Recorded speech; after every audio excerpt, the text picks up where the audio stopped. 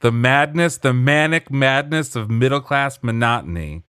Mung to you by Mavid Mern. Excuse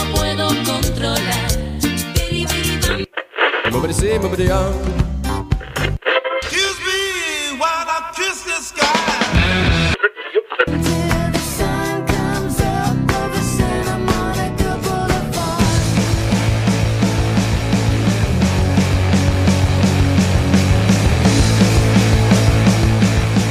Hello, welcome back to another episode of Lyrics for Lunch, the podcast where we are the talking heads who tell you about the secret histories behind your favorite songs.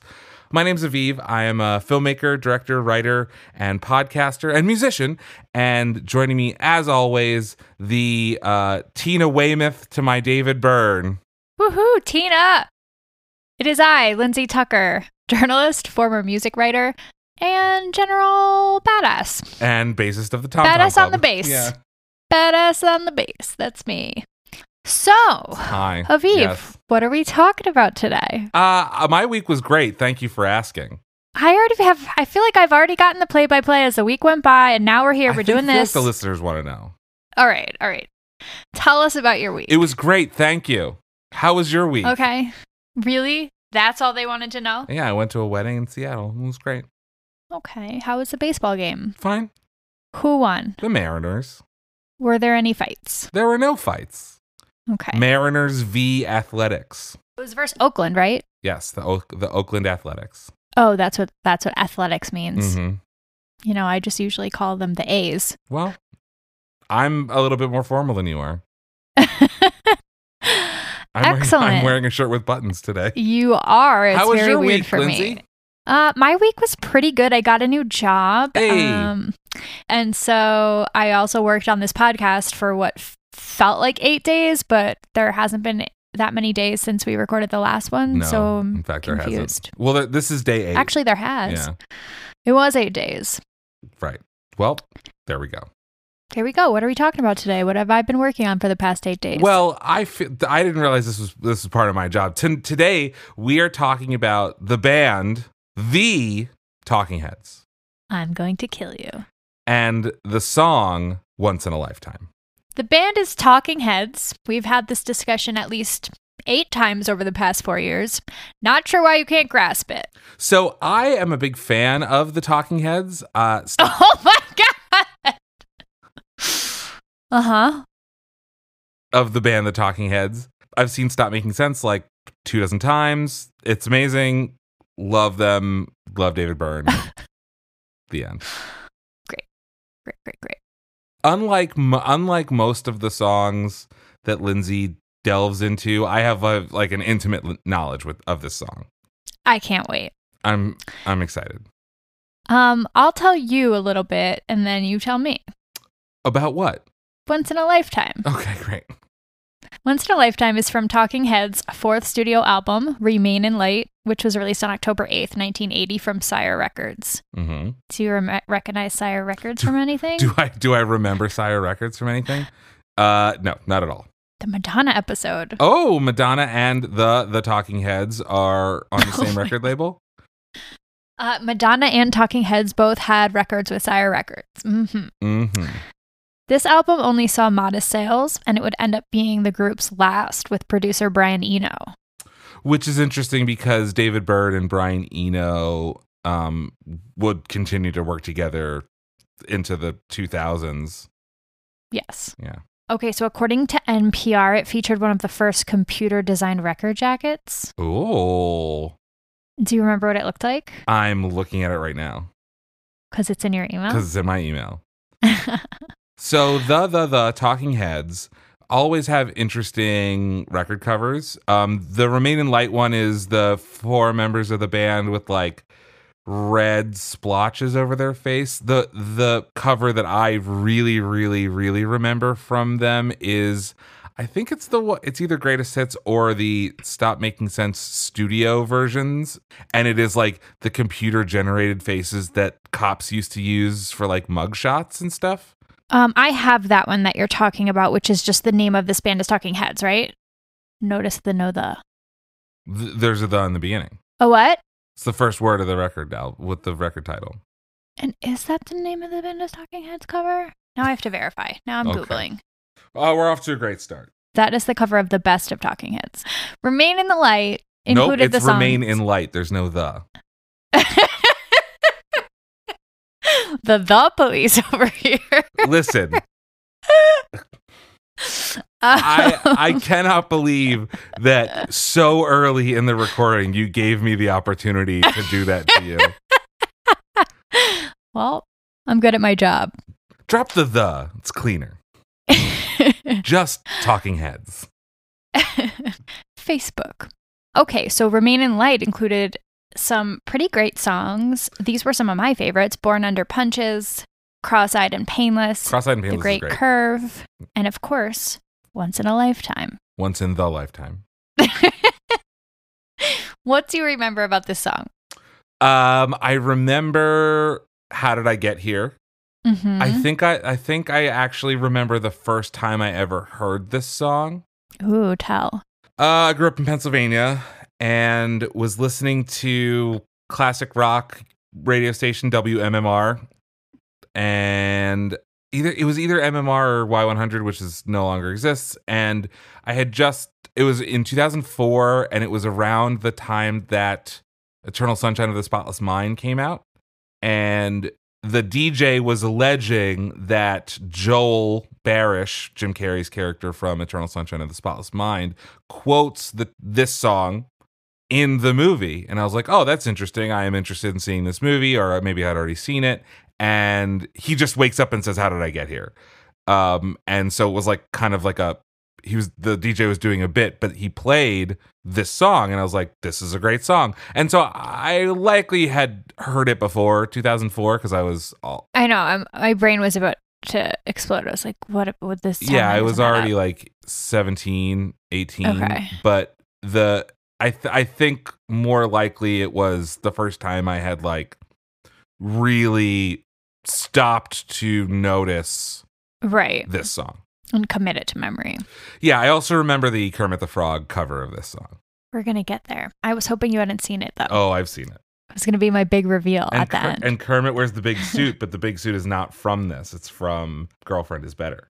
Yes. All true things. I told you, all I right. intimate knowledge of the Talking Heads. Except you don't know the name of the band. The name of the band is The Talking Heads. That's the record. That's the record cover that you were telling me about. Okay.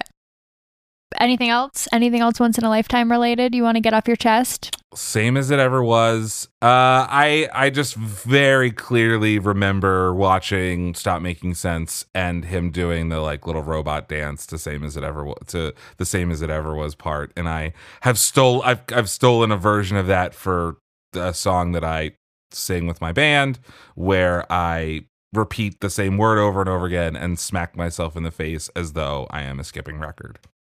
If that job's ever available, I volunteer as tribute. Sure, to just get smacked in the face. No, to just smack you in the face. Oh, deal.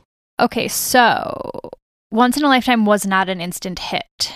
Sure. It didn't top the charts. Its popularity is really more of like a long tail story. I would love to hear this long tail story. Oh, we're going to do it. TAIL, not TALE, or both. Both. Oh, great. Long tail A tail. double entendre. Is that a double entendre? Same as it ever was. In 2000, NPR named Once in a Lifetime to the NPR 100, which is their list of the most important pieces of American music of the 20th century. So the song between 1980 and 2000 was like kind of a sleeper, and then for what reason did NPR name it this one of the best pieces of American music? Well, we're going to get there. Oh, okay. I thought the story was starting in 2000. No. Okay. The story is going to get there. Oh, I see. So we're gonna in this story we're gonna go from the release of the song to it being named one of the best pieces of Americana in the year 2000 And beyond. And beyond. When it first came out, according to Songfacts, it stalled on the charts at number 103 by February of 1981. Okay. And then A paltry 153. 103. Oh, 103. Oh, it's much better then. Does the number 103 remind you of anything? No. Room 103, which is one fewer than that room in the HBO show. Room No. 104. No, it reminds me of high school wrestling. It's the first weight class. Excuse me? Wait a minute. Wait, okay. Sorry to get on a tangent so early, but fucking what? High school wrestling wasn't a big thing for you in Pennsylvania? I actually promised. I have a couple funny stories about that, which is that I was betrothed to the wrestling team by my 7th grade social studies teacher, Mr. Schneider. How you doing? Ed, my friend Justin joined because I thought I was going to join, and then I just never did. And You're such a dick. well, I didn't want to do it. And the first time I ever went to good friend Matt Reuter's house, also in like 7th or 8th grade, he was also on the wrestling team, friend of the show, who I host another podcast with. The first time I went over to his house and met his father, who just recently passed away, he saw me leaving. Matt was already on the wrestling team. He saw me leaving and he was like, Jesus, Matt, you said you needed a heavyweight on the team. You got one right here. And I fell over onto the stairs laughing so hard and crying on the inside. So it's 103 to heavyweight. So you were going to be heavyweight? I was going to be heavyweight. So there was like a cheer that we used to have. It was like 103 to heavyweight or something. Uh-huh. Were you a wrestling cheerleader? Is that what I'm picking up? No comment. What? Wrestling was the varsity sport. Because, find us on Instagram at Lyrics for Lunch to see pictures of Lindsay in high school as a wrestling cheerleader. Wrestling was the good. You don't have to justify it. No, but I do. Wrestling was the go-to sport in your high school, and so you just had to become a cheerleader for it? No, I became a cheerleader because of all sorts of fucked up messaging from society that I was fed since birth. Okay, fair. I became a wrestling cheerleader because actually freshman year I only made basketball varsity cheerleading, which is like not really varsity because basketball cheerleading sucked, and like the real varsity was wrestling. Okay. That's it. Moving on. What part of the pyramid were you? The top. Were you a flyer? Yes. How high did you go? Never mind. You have no idea how high I can soar. It's true. Okay. This is wonderful. Isn't it? Okay. Well, this takes care of like the personal, there's always like the personal aspect of Lindsay Tucker history with the songs. And so we've checked that box. This has nothing to do with the song. Well, okay. I don't even know how did we get here. All right, so we have the song fizzling out. 103 by February of 1981. Yeah, it went to heavyweight. But do you know what happened in August 1st of 1981? August 1st, 1981. Reagan's in the White House. What happened in August 1st, 1981? MTV started? Yeah. Is that MTV launched. Sure, okay. And with a limited number of videos to choose from, Once in a Lifetime saw a fair amount of airplay. And so the video, I think I remember the video, maybe? Well, that's next up in your email for us to watch. All right, let's watch the video. I will let you know whether I was right or not. Yeah, so this is what I was thinking. It's like kind of the Max Headroom deal.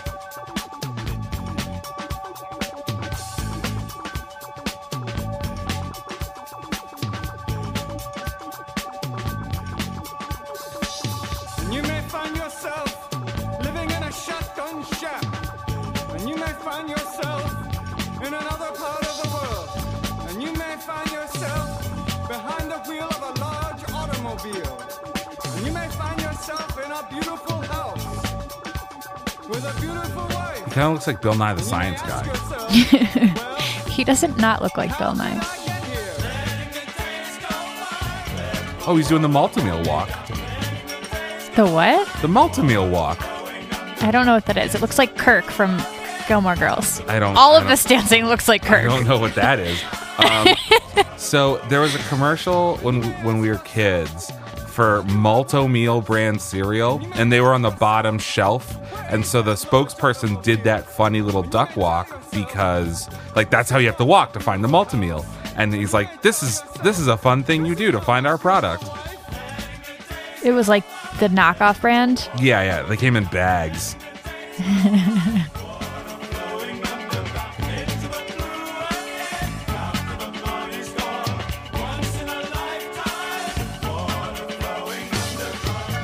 Same as it ever was. It's so sweaty. Same as it ever was. Same as it ever was. Same as it ever was. Same as it ever was.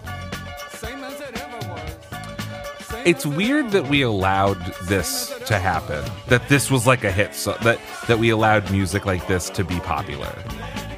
Why? Because it's like so unabashedly weird. Like we don't like weirdness in our pop music anymore. We don't? No. What is like the weirdest artist that you can think of that's popular now? Like who would do these like weird twitchy, sweaty things? Lord. Lord? Have you ever seen Lord dancing to Greenlight on SNL? No. Also, one of the interesting things about this is they are not even pretending like there's anyone else in the band. Right? This is the David Byrne project. Yeah, so I don't think the band appeared in any of the videos until 1984. Wow. Yeah, I actually was thinking about this just now is I think Sia is more weird and like unabashedly weird, and like maybe older Lady Gaga, she's kind of normal now. Same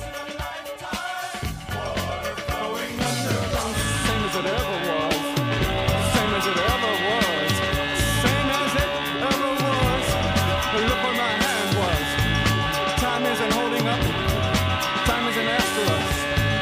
Same as it ever was. Same as it ever was. Same as it ever was. Same as it ever was. Back to the video that we just watched with the weird dancing.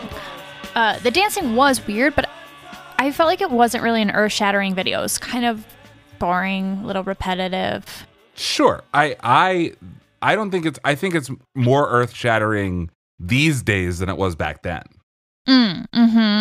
So speaking of the dancing, Byrne's choreography in the video was done by Tony Basil, Sure. who had a hit as a singer with Mickey. Yeah, I was about to say, "Oh Mickey, you're so fine." Oh, that Mickey? Yeah. Great song. Also dressed as a cheerleader. Amazing. Coming full circle. This is from Songfacts. It was a very odd video, and for many viewers, it was the first look they got at Talking Heads, or at least Byrne. The full band didn't appear in a video until Burning Down the House 2 years later. Okay, so 82, 83. Yeah, my bad. That's okay. How dare you? This is also from Songfacts. As you watch Byrne spasm like a malfunctioning robot interspersed, gesturing in Martian sign language, ponder this excerpt from the book, MTV Ruled the World, The Early Years of Music Video, in which Tony Basil fills in some details about the choreography for the video. Byrne wanted to research movement, but he wanted to research movement more as an actor, as does David Bowie, as does Mick Jagger. They come to movement in another way, not as a trained dancer, or not really interested in dance steps. He wanted to research people in trances, different trances in church and different trances with snakes. So we went over to UCLA and USC, and we viewed a lot of footage of documentaries on that subject. And then he took the ideas and he physicalized the ideas from these documentary-style films. That's interesting. If I had to guess, I would have guessed that he just made it up on the spot. Yeah. This part I want to read to you just because I'm curious if you have any reaction to this or if you feel a certain way, being in the modern music industry.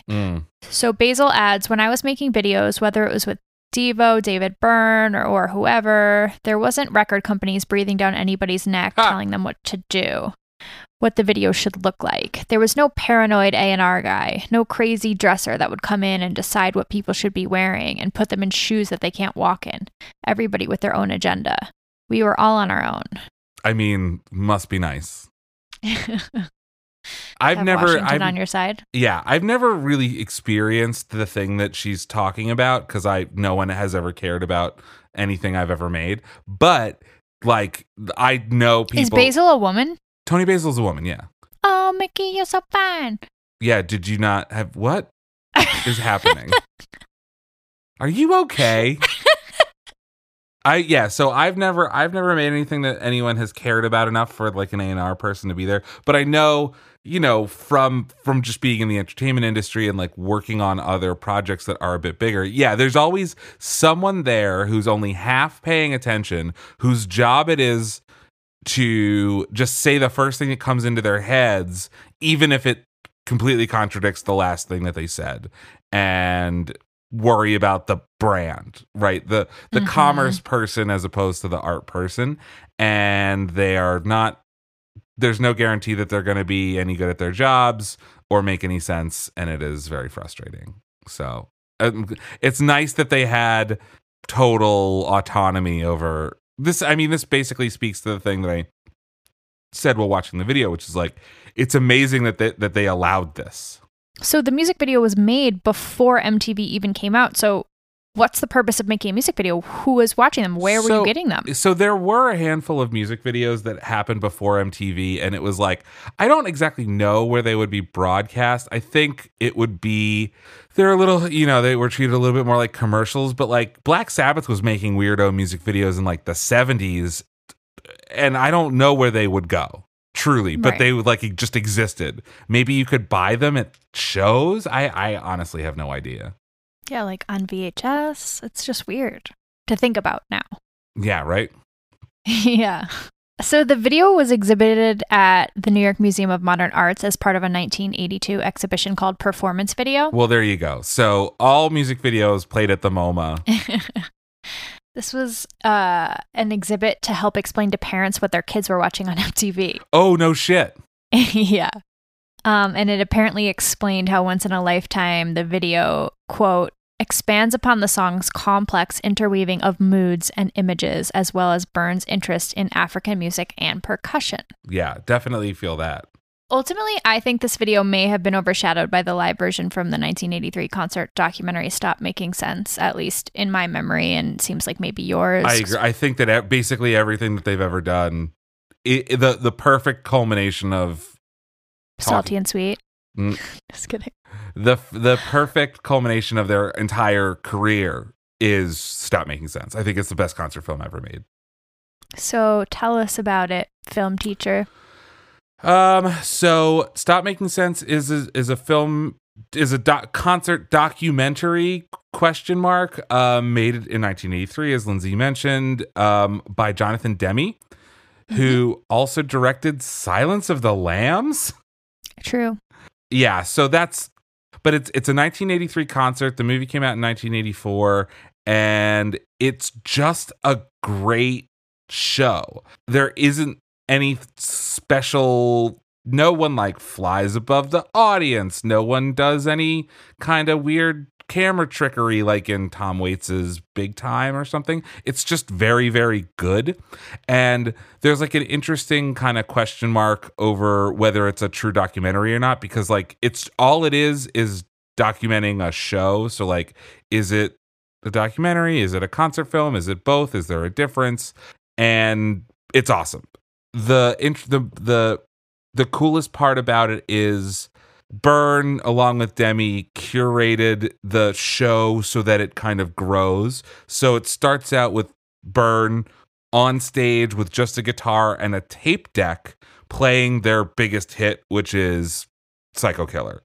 And then slowly but surely more and more and more people go on to the stage until the very end, which I think is Take Me to the River or Burning Down the House. One of those is the last song, is like 24 people on stage, 2 drummers, a percussionist, backup dancers, and yeah, it's great. It's so good. It is great. I have it on Blu-ray. I always like to go to the dance party screenings at Alamo Drafthouse. I've been to the dance party screenings at the New Beverly Theater, which is Quentin Tarantino's movie theater. Long live dance party screenings. Long live dance party screenings. Yeah, Take Me to the River is the second to last song. They have a bunch of fun bits. The one, we mentioned this a little earlier, is him in the giant suit, which is awesome. I read somewhere that he wore it to make his head look smaller. I mean, it worked. It did work. So he doesn't wear that suit in the Once in a Lifetime song, though, and we're going to really quick watch that. No, he doesn't. So Once in a Lifetime is actually before, I'm looking at the track listing right now, before a break. So he like leaves to go put on the big suit, and the Tom Tom Club, which is just the other two members of Talking Heads, do a couple of songs while he's like changing. Tina Weymouth and Chris Franz. Okay, let's watch it. Yeah, let's watch it. Oh, this has the Hebrew translation. Thank you for being culturally sensitive to my people. You're welcome. So Byrne has always, and by has always, I mean starting now and with his live shows and continuing on till today, kind of blended performance arty sort of things with just like a rock concert. I saw David Byrne at Red Rocks, and it was the coolest show. I think I sent you a video or two from it. Yeah, the where they American had, Utopia tour. Yeah, they had I don't know, a 10-piece band, but no wires. Right. And they're like dancing. I mean, it was the most incredible thing I've ever seen. This is what happens when you allow kind of unproblematic, crazy people to just like do their thing. Yeah. Speaking of, I interviewed David Byrne in his hotel room. Did you really? Yeah, and I photographed him for WERS. It was me and Andrew Bruss, who worked at ERS with me, and David Byrne in a hotel room. Was he cool? He was very weird and awkward, and I felt weird because I was a little grad student with a music legend. But it was a very cool experience. Oh, and Bruss was like, do not stop taking pictures, whatever you do. And so I was just being so obnoxious with the photos. Because who knows what he'll do in a second, Yeah. right? So he's dressed as a mad scientist? Is that the deal? We're like, this is what I've always he's thought. just Bill Nye. Yeah.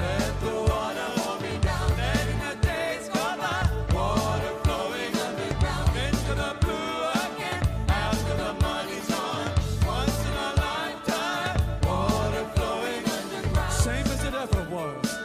Same as it ever was. Is this where he does the mirror Look, dance? he's slapping himself in the head.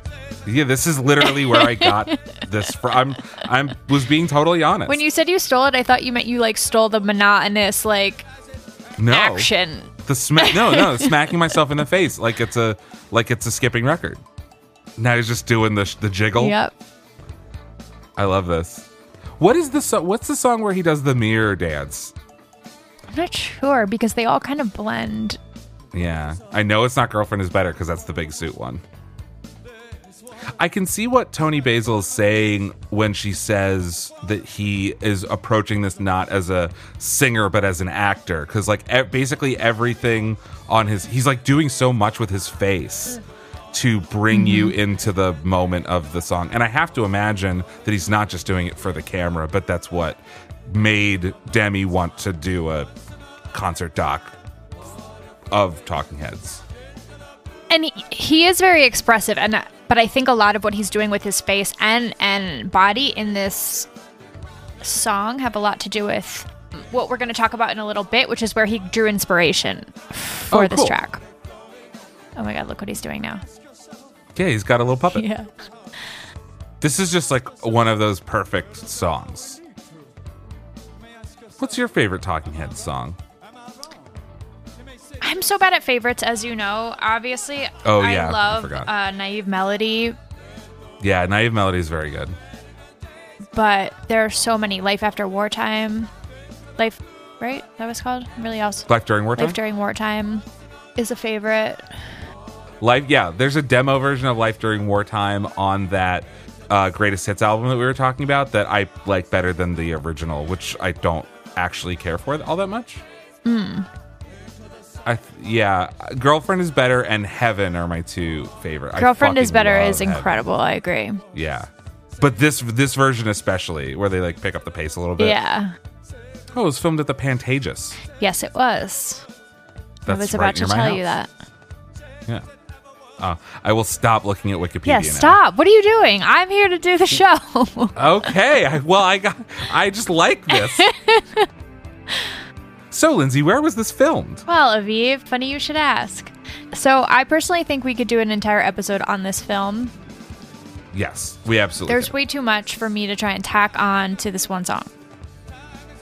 Well, let's do like a quick overview. Yeah. of Stop Making Sense. I pulled a little bit of information here. Here's something from Rolling Stone, our favorite publication. Yeah. One that you bought a subscription to because you ran out of free articles. Yeah, they're really rude about it. We didn't want any of the bullshit, former Talking Heads drummer Chris Frantz says about Stop Making Sense, the band's influential 1984 concert film. We didn't want the cliches. We didn't want close-ups of people's fingers while they're doing a guitar solo. Sure. We wanted the camera to linger so you could get to know the musicians a little bit. That's great. Yeah. It was December 1983 when the group filmed 3 shows at Hollywood's Pantages Theater. Oh, that's right near my house. Is it? Yeah, I saw Book of Mormon there. I saw Hamilton there. And I saw Hedwig and the Angry Inch there. Okay, I hate you. And the Simon and Garfunkel show. It was like a tribute show. Mm-hmm. So that one's a little less cool. Okay, so they filmed these 3 shows while on tour for Speaking in Tongues.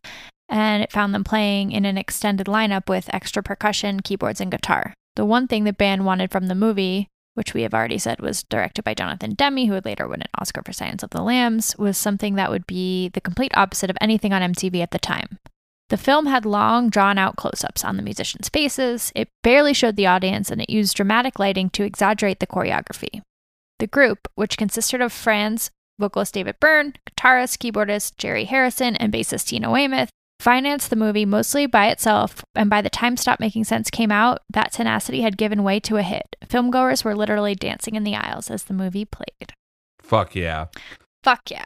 Fuck yeah. Anything else you want to add about this before I move us back towards the original recording of Once in a Lifetime? No, just that I always speculated that there was that it wasn't just one show, but it was like a kind of a mix of a bunch of shows, because like there's no way that there's no such thing as like one perfect concert. So whatever 3 or 4 shows that they did kind of all mixed together in terms of camera work, but also like the performances. So yeah, I love this movie. I think that it is just so singularly like one thing, which is like one great concert that you're watching, that it doesn't need a lot of like flashiness. And I think that that's the thing that the drummer's talking about is like close-ups of huge, when you think of like 80s concerts, you think of like pyrotechnics and Tommy Lee on a riser flipping upside down and playing the drums underwater or whatever. And this is this is truly just like, watch how good and weird these people are. Yeah, it's true. I love it. So with the album Remain in Light, rather than have David Byrne write everything, the band had taken up a more democratic approach to songwriting, and their influences were changing. Just a year before, there had been the beginnings of hip-hop, bass player Tina Weymouth said. It influenced us in a different way to realize that things were shifting. Interesting. And then at the same time, Brian Eno, the band's producer, was really into Afrobeat. Okay, Afrobeat is exactly what it sounds like, right? Afrobeat originated Africa. in Nigeria in the late 1960s, and it featured percussion rhythms and elements of jazz and funk with lyrics that were often very political. So Eno told NPR, the first time I ever met Talking Heads, I played them a record by Fela Kuti, the African-Nigerian musician who'd invented that thing called Afrobeat. I thought that it was just the most exciting music going on at the time. So I gave you a clip of Fela Kuti's 1977 album, No Agreement. Cool. Yeah, I'm aware of Fela Kuti, but I have not listened to any of his music, really. Or, like, have not been aware of listening to any of his music.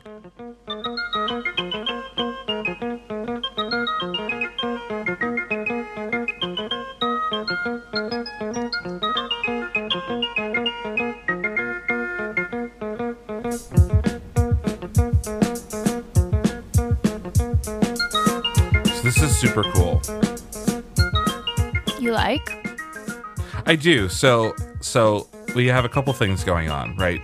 This is a little bit of like our music theory corner, but the keyboard, the organ or whatever is happening on the keys are just kind of running up and down the pentatonic scale, which is a bluesy kind of the proto the scale that the blues scale is based on, or the father of the blues scale, and the drums are, I don't want to say it's polyrhythmic, but it starts on like the what feels like will be a driving beat, and then every other measure it like switches, so it's going back and forth, and it's more following, you have the drums following the keys instead of vice versa, which is kind of cool and like not something you'd see in rock music really.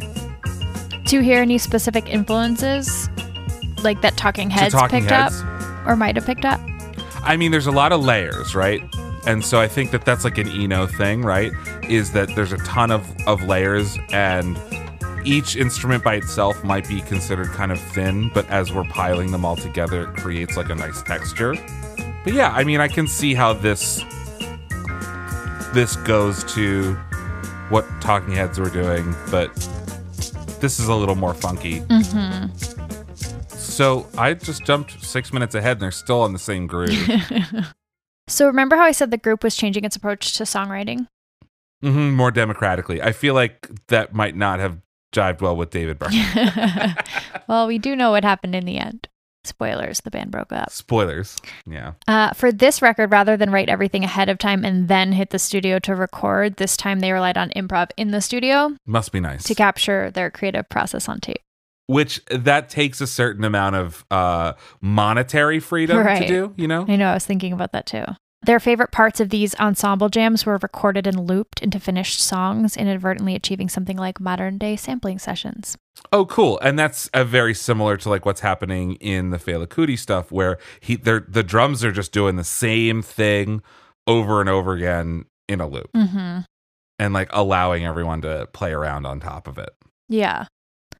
So in 2000, 21 years ago, NPR wrote, "The process of picking a good bit and repeating it is an essential element of rap music. Now, producers call it sampling and looping, and they tend to do it with computers. But to Byrne, Talking Heads members were human samplers." Mm-hmm. So Tina and Chris had to just be perfect, play the same perfect thing every time. Yeah. Yikes. According to music vlogger Polyphonic, the group used I Zimbra, which is a song from their 1979 album Fear of Music, as the starting point for their Remain in Light jam sessions. So I don't quite understand what that means. So I think it means that they were like, and this is just my interpretation, they wanted to go with like the specific feeling, or, they're like, we love what we did on the I Zimbra. Let's try to do more of that and like do these jam sessions. Sure. So so they start by playing I Zimbra and then just keep playing until they start doing other stuff. Yeah. Okay. So I sent you that too.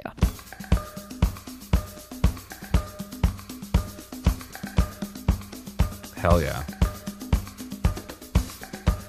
This sounds like nothing but flowers. Oh, not anymore.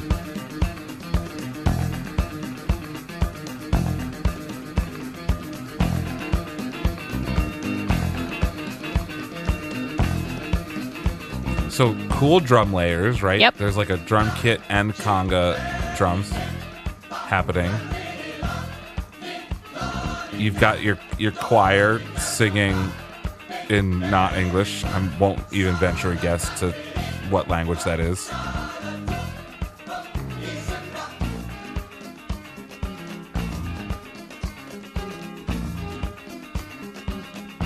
Yeah, I'm like really, really, really not a jam band person, but I can see how this, you can draw a line from like this to something like Fish. Disco Biscuits. No. Not ever. Disco Biscuits is way better than Fish. I don't know that I've ever heard a Disco Biscuit song other than like the two that you played for me. Disco Biscuits was at Red Rocks this past weekend. Oh, good. You want to Camp Bisco this year? No. I don't Camp Bisco anymore. I'm too old. Anymore? This is also, like, I can see how this is like a jammy kind of deal because everyone's taking their turn to do a thing, right? Like, it was just Tina's turn, and then it'll be Chris's turn in a minute. It's cool. I clearly have heard the song before, but never really took the time to like dissect it or whatever. Did you ever go to Lizard Lounge in Boston? Mm-hmm. There were like some really good like jazzy nights where I don't even know who the bands were, and I would just go, and I feel like I would hear music like this. Yeah, sounds about right. Like a mix of rock and funk and soul.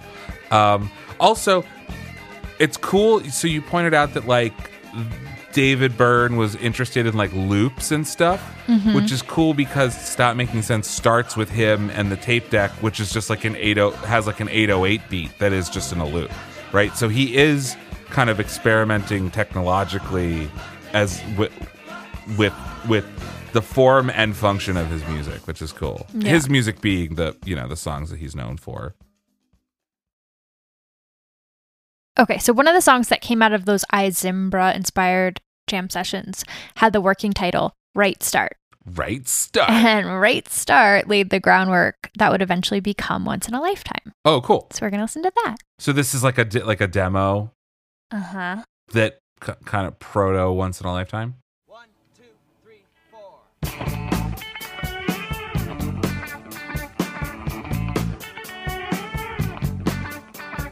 Okay, so the bass line's the same, drums are the same, but we've got this kind of fun guitar thing on top.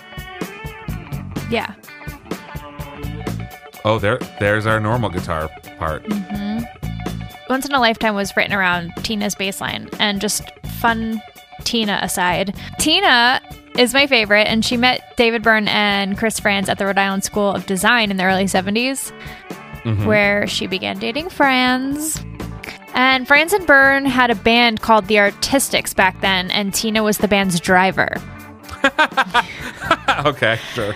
And then after they graduated, the three of them moved to New York City together, and Byrne and Franz had trouble finding a bassist that they liked. So Franz asked Tina to do it. And Tina had taught herself to play guitar when she was a teenager, so it's not like this came out of nowhere, but she hadn't played bass, so she started learning bass right then. That's cool. Yeah. I believe that Chris Franz was also involved with the Modern Lovers. Is that right?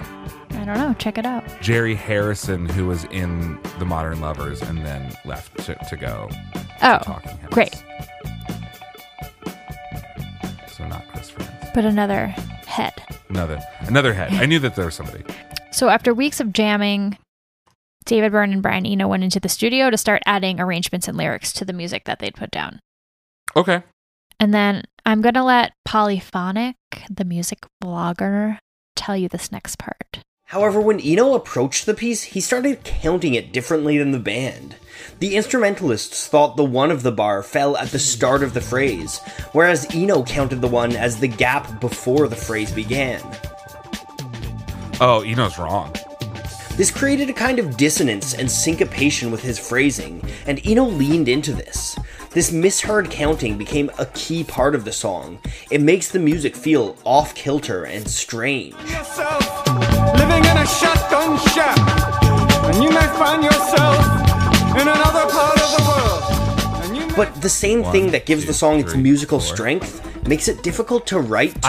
I agree with the musicians, by the way. I think the one is where they say it is. Yeah, can we listen to it again, actually? living in a shotgun shack, and you may find yourself 1, 2, in another 3, part of the 4. world.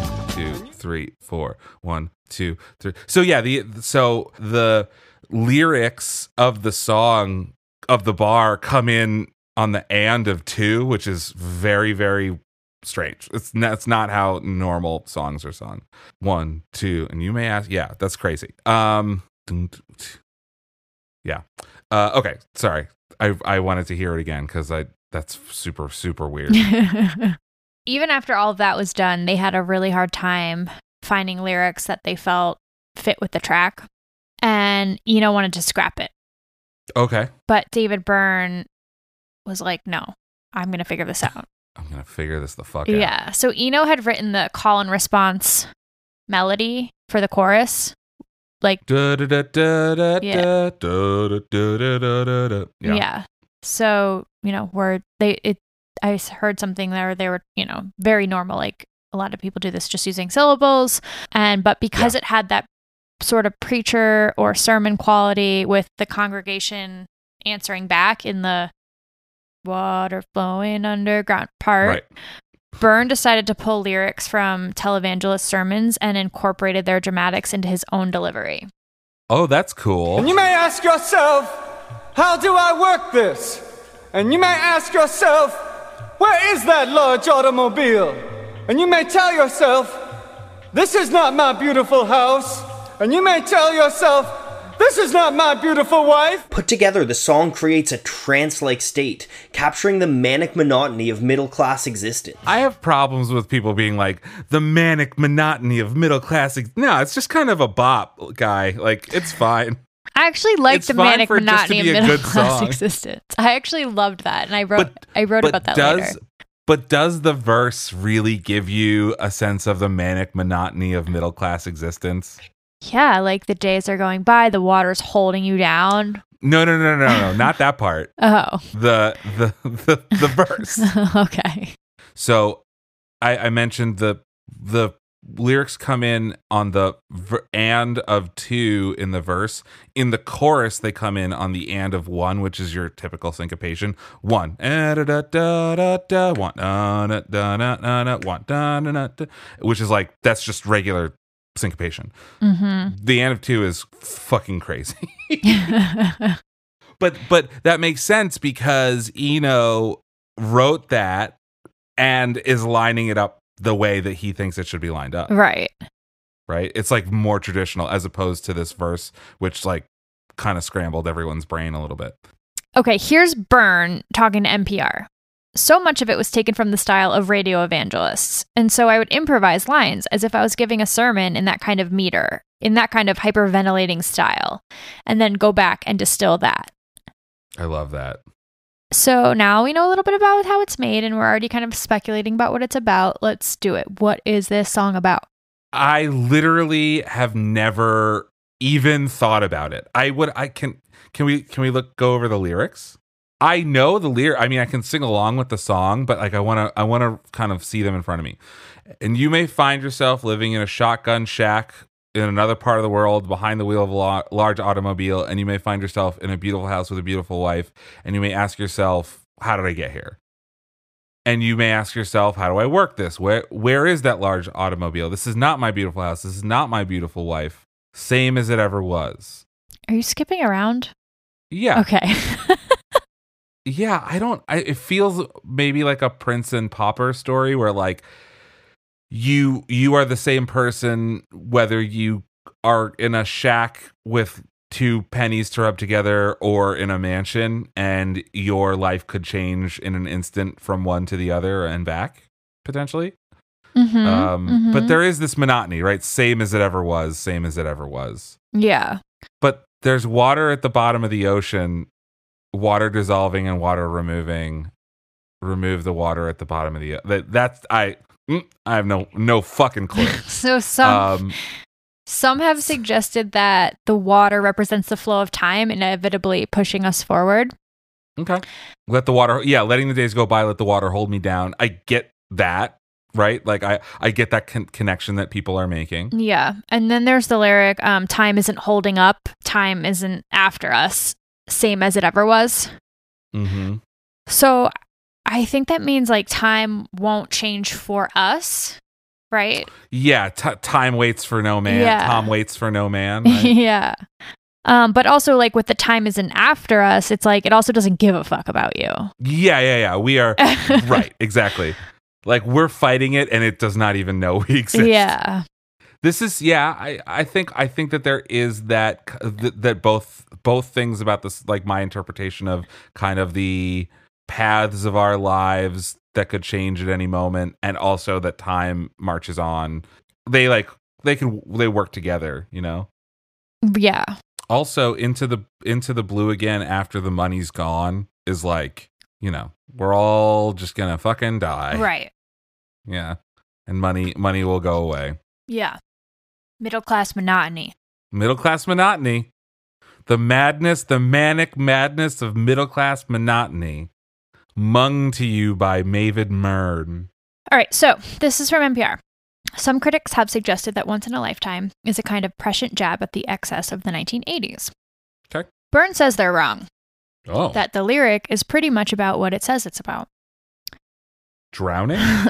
Here's Byrne. We're largely unconscious, Byrne says. You know, we operate half awake or on autopilot and end up, whatever, with a house and family and job and everything else, and we haven't really stopped to ask ourselves, how did I get How here? did I get here? So Polyphonic described it as a manic monotony of middle-class existence, which I actually love. I think there's a lot of manic traits in the music and the video. There's a lot of monotony in middle-class existence, someone who just quit a corporate job. Including that weird syncopated thing that we were talking about earlier. That is manic. And the bass line and the keyboards repeat, like, continuously. Never change. Yeah, it's both manic and monotonous. Mhm. Okay, fair. Byrne told Time Out, maybe I'm fascinated with the middle class because it seems so different from my life, so distant from what I do. I can't imagine living like that. Ouch, David. Right? Rude. Ew, David. Ew, David. David. I have found myself, I just keep saying this is an interesting thing, but it is an interesting thing. I get that tone from a different one of their, of course, more than one of their songs can have a similar meaning, but I get that tone from a different one of their songs, which is Life During Wartime. Okay. Right? Because Life During Wartime is feels like a post-apocalyptic take on that same idea. Yeah, let's do a little clip of it. Because Life During Wartime is post-apocalyptic. He's on the run. He's lived in a brownstone. He's lived in a ghetto. He's lived all over this town. This ain't no party. This ain't no disco. This ain't no fooling around. How do you not like this song? I literally named it as one of my favorites. I'm getting so excited hearing you talking about it, and you're just like, meh. I had trouble with it. I think I had trouble with the riff. I wasn't in love with the riff when I was younger. Okay. I think it's great, and the demo version, which is the one that you're listening to right now, positively slaps 10 times harder than the final version. But it feels like Byrne has left the excesses of the middle class and the monotony of the middle class behind because society has collapsed, right? And yeah, sure. And looking back on how silly it all was. Mm-hmm. And that feels like a cousin to this idea that he's talking about in Once in a Lifetime. Yes. Yeah. So maybe Once in a Lifetime is the prequel. And heaven, because heaven is a place where nothing ever happens. Because it's not real. I think that that's not his point of view in the song. I think that heaven is a real place because it's heaven. Heaven is a place, heaven where nothing ever happens. Mm-hmm. So it's the things that we all think are positives in our life that we should strive for will just be the most fucking boring things. Yep. And that brings me to what I was going to say, which is that I think my favorite part of this whole song is you may say to yourself, my God, what have I done? Mm-hmm. And I love the way he delivers it in Stop Making Sense. So I think this is super relatable. I think that there's a point in everyone's life where you might wake up and realize oh, hey, we are all forced into this traditional trajectory that doesn't actually serve the human experience, which includes but is not limited to monogamy, the house with the picket fence, 2.5 kids. I think most people who fall into that trap eventually have that moment. And they did it to themselves, right? Yeah. What have I done? Maybe they're chained to somebody who they once thought was really exciting, but now it's they're both the hostage and their captor. Mm-hmm. And they can see every decision in hindsight that led them to where they are now, which is a manic, monotonous hell. So you were talking about tone earlier, and I wanted to ask you, did you feel that the tone was playful or mocking or critical or any of the above? I think playful is definite. I think basically everything that they do is playful and not really mocking. I don't know what they would be mocking, right? I don't know the object of their mockery. Yeah, just fun, kind of sarcastic, maybe. Mm-hmm. I pulled this quote from Far Out magazine. There's a tendency in music to reserve the word masterpiece for only the most earnest of works and taint anything sincere and joyful with the sordid tag of quote, satire. Mhm. Once in a Lifetime is a raucous work in eviscerating subtlety, but it is hard to imagine anything more singular that is so simultaneously poignant and playful. Poignant and playful. Yeah, I think that is completely accurate, right? And the larger point, which is that anything that is sincere is dubbed too sincere and naive, and anything that's dubbed satire is not considered, can be like not real art because it's mean or poking fun at something. Mm-hmm. And this, I don't think that this is poking fun at anything. I think it's just kind of poking fun at like life. I think so too. And humans. I wonder if a shotgun shack is like referencing to like a shotgun wedding. Yeah, I was wondering that too. Like you knocked somebody up and now you're living in a shack with them because you're like tied to them. Yeah, I don't know. Because I've literally never thought about it before. oh yeah, I was thinking about that earlier. And it could just be like a double meaning, or we could have just made that up in our crazy brains. Potentially, yeah. That's what the show's about, is like we're Zapruder filming every song. Yes. Okay, so the song has had a rich life in pop culture, which I do think is a direct line to the subject matter that's so relatable, and a story that is told over and over again through different forms of media. Yeah. So it was used in the pilot episodes of that 80s show and Numbers. Ooh, that 80s show. I know, I've never even seen it. Huge Oh that my 70s show God. fan, though. It was used twice on The Simpsons. Sure, in the 35 years it's been Yeah, on. in 2014 and 2016. Oh, recently. It showed up a fair amount in movies. Okay. Hot Tub Time Machine in 2010. It seems as though, especially with like that 80s show and Hot Tub Time Machine, it seems as though it shows up to give a sense of time and place, right? Of like we've distilled the truest song from the 80s and it's once in a lifetime. Yeah. And know? we're also giving you like some sly commentary, or not so sly, basically just hitting you over the head. With like your middle class existence. Yeah. So Secret Window 2004. Wow. Rockstar. Great. Wait, Rockstar, the Mark Wahlberg movie? Yeah. 2001, right? Second time we've referenced that on the show. Which is true. And then Alice and the Martin?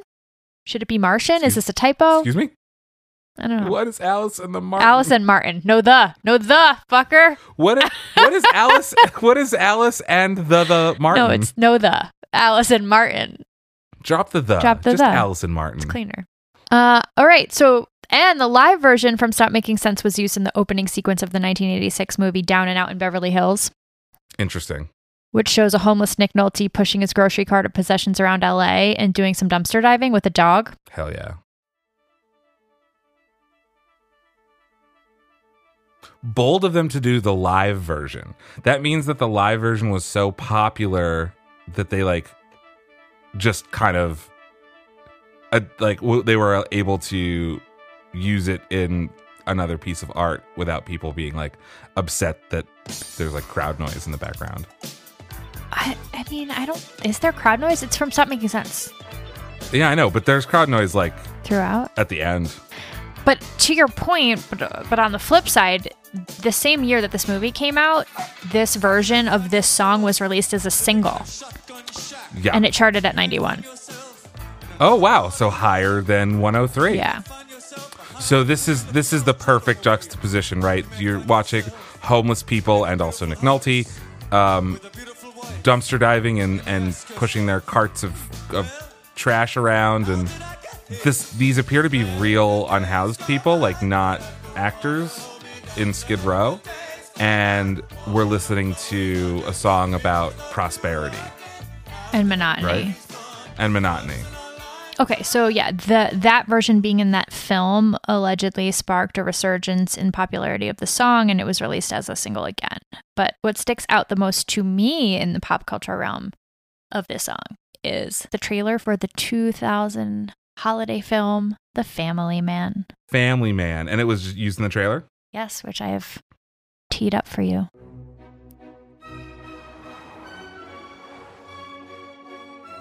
Man, I love this movie. What a weird movie to love. It's really good. I'm giving everything I've got to this deal. You're a credit to In a world. Then one day, his past Oh, caught up that to guy. him. Kate Reynolds. She was my girlfriend. Is that Mr. Ducksworth? I almost married her. But instead you left her. I took the road less traveled. And fate What? Him? Me. gave him a glimpse What do you need, Jack? I got everything I need. Yeah? You just remember that you brought this on yourself. at what his life could have been. Kate? Come on, Dad, get up. It's Christmas. It's Christmas. Strong coffee. Where's my Ferrari? You got a Ferrari? Just tell me what's happening to me. This is a glimpse. A glimpse of what? This is not my beautiful house. This is very strange because this isn't my house. So this isn't subtext anymore. This is just text. Those aren't my kids. Oh, You're not really my dad, are you? I don't have time for this. I'm in the middle of a deal. Well, you're working on a new deal now, baby. Good Lord. Do you know why I work here? Because you're the best damn tire guy in the state of New Jersey. You must have needed this every day. You need it in Mag Wheels. There's a great scene in this where she's in the shower singing Burst of Beaton and Beast of Burden. Can I speak words? Burst of. Beast of I was just going with it, and I was gonna Google it afterwards. I cannot talk. There's a great scene in this film too when she's in the shower and she's singing Beast of Burden. Mm-hmm.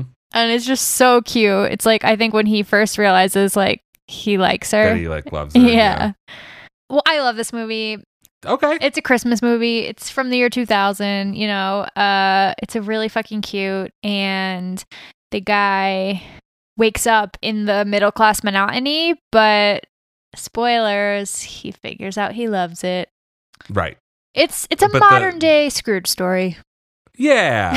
but the opposite, where the point of A Christmas Carol is to appreciate everything he has, and for this is to take the road less traveled, literally, and Appreciate everything. appreciate what you could have had. Yeah. Yeah. All right. So in 1998, Jay-Z sampled this song for It's All Right Really? with Memphis Bleak. I've never heard the song before. I sent it to you. Bounce if you wanna bounce, ball if you wanna ball, play if you wanna play, floss if you wanna floss. It's alright, you heard? It's alright. Oh, it's like half speed. Get ill if you wanna ill, smoke if you wanna smoke, Dun, kill dun, if dun. you wanna kill, low if you wanna low. Dun, dun, It's alright. You heard? dun, dun, dun. It's alright. It's interesting. It's fun that he wanted this to be a sample, right? He fell in love with samples and wanted to create a record full of samples, and then it itself was sampled. Yeah. That's fun. That is fun. I don't love this song. Okay, we're done. We're done here. Get this guy out of my Yeah, face. fuck that. The last thing that I had for you, which was going to be the surprise ending, but you already knew about it, Sorry. is... I can pretend like I've never heard of it. No, we can't lie to our people. What? Kermit the Frog? All right. So in 1996, in July, Mm-hmm. Kermit appeared on the 109th episode of Muppets Tonight as David Byrne. We're going to hear that now. I loved Muppets Tonight. It was like the reboot of the Muppets show in the 90s. Yes. Super huge fan. Me as well. I've gone out on Muppets more than once in these short 8 weeks. It's true. This is our 10th episode. Happy 10th episode. Happy 10th episode to you. How did I get here? How did I get here? I don't remember this happening when I was a kid. And I would have seen it because I watched this show. Uh-huh. Because it was on But TGIF. ABC? Yeah. And when this made its rounds on the internet as like a meme, Kermit in the big suit singing this song, I just thought it was from the original era of the Muppet Show because it kind of like coincided. Like it's closer to the 70s than it is to the 90s. Yeah. You know? But I guess this was like part of its renaissance. Nuns dancing. This may have been the first time I ever heard the song, was Kermit singing it. Really? Yeah, I mean, this was in 98, so it's 96. definitely 96? Yeah, it was like July of 96. I was 10 But I thought you years said you old. didn't see it at the time. I just don't remember seeing it. Oh, okay. But I probably watched every one of these episodes. I was 10 years old. Fucking love the Muppets. Also, you got to credit this puppeteer for just like nailing this. Yeah, and so this was a couple years after Jim Henson died, so this was a relatively new puppeteer for the Kermit puppet. I read this on Mental Floss or AV Club. Something. Read this somewhere. They also do his legs, Yeah, which is fun. it is fun. Yeah. Just going to go out with this Chris Franz quote that he said to NPR in 2000 about the song Once in a Lifetime. If I hear it on the car radio, it still gives me the chills, because it's that good. Good job, Chris Franz. I hate it when hearing musicians talk about songs that they've like grown to hate. Yeah. I'm glad that it's not like I hear it on the radio and I turn it the fuck off. God damn it. Yeah. So that's good. I mean, it is very good. It is very good. And like the Talking Heads have and the band Talking Heads have such a deep bench of hits that like is it in their top 5, you think, of biggest hits? I don't know. I wouldn't know how to gauge that because I think that I just have my own working memory of the songs that I love. And, I wasn't old enough to be paying attention to the charts at this time, but I'm sure you can look that up. Yeah. So, I mean, I can look up so this is from Billboard.com. So Talking Heads have 0 number 1 hits. Woof. And only 1 top 10 hit. Can you name it? Psycho Killer. No. It was Burning Down the House. Nice. So Once in a Lifetime, as you mentioned, peaked at 91, and that was the live version, right? Uh-huh. Psycho Killer peaked at 92. Ooh. So when I mentioned earlier in the show that was their like biggest hit, I suppose I was wrong. It was their first hit.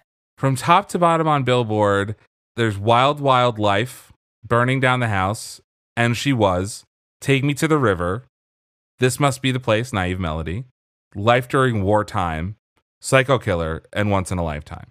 Oh, shit. So, yeah. Not what I would have expected. Yeah, what are we going out on this week? The Exies. Do you know the Exies?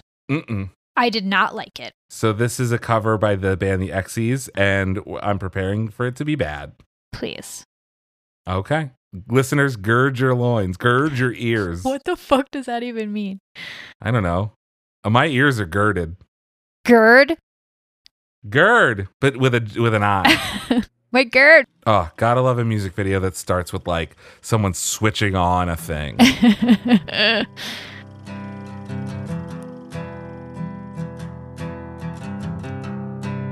When is this from? It's Was it uploaded to in YouTube 06. In 06, yeah. What is the fuck is this? Right? What in the hot fuck is this? I hate it so much.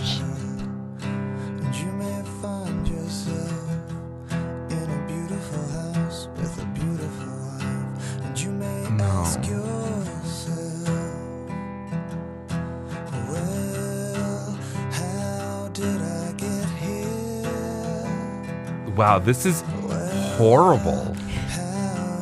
Isn't it? I didn't even. I gotta make it through to the chorus. Well, no. Wow. So I'll tell you that this is like 2001. Yeah. era. Is it Nickelback? Like, who does it sound like? It sounds like live.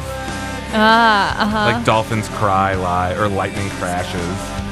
This is like any white person that tries to do a cover of any song by like any artist of color, and they're like, what if we just sucked all of the rhythm out of it? This is hold on. 1, 2, 3, 4. Is it like Mouse Rat? So remember all that stuff that I was talking about with the cool thing where the vocals come in on the and of 2 in the. This just comes in on the first beat. It comes in on 1. There isn't even any normal syncopation in it. It's just there. This is the worst. Okay, we got to end the show. We got to end the show. That's it for this week. Tune in next week when we talk about another song that hopefully doesn't have just the worst cover in the world associated with it. And in the meantime, you can find us on the internet. We're where? At Lyrics for Lunch on Instagram and Twitter. But what if they want to write a long thing? If you want to write us a long thing, like your laundry list, your grocery list, your favorite songs, a treatise on why this is the superior version of Once in a Lifetime. Yes. Please send that to lyricsforlunch@gmail.com. Oh my God, there's a 9/11. There's footage of 9/11. What?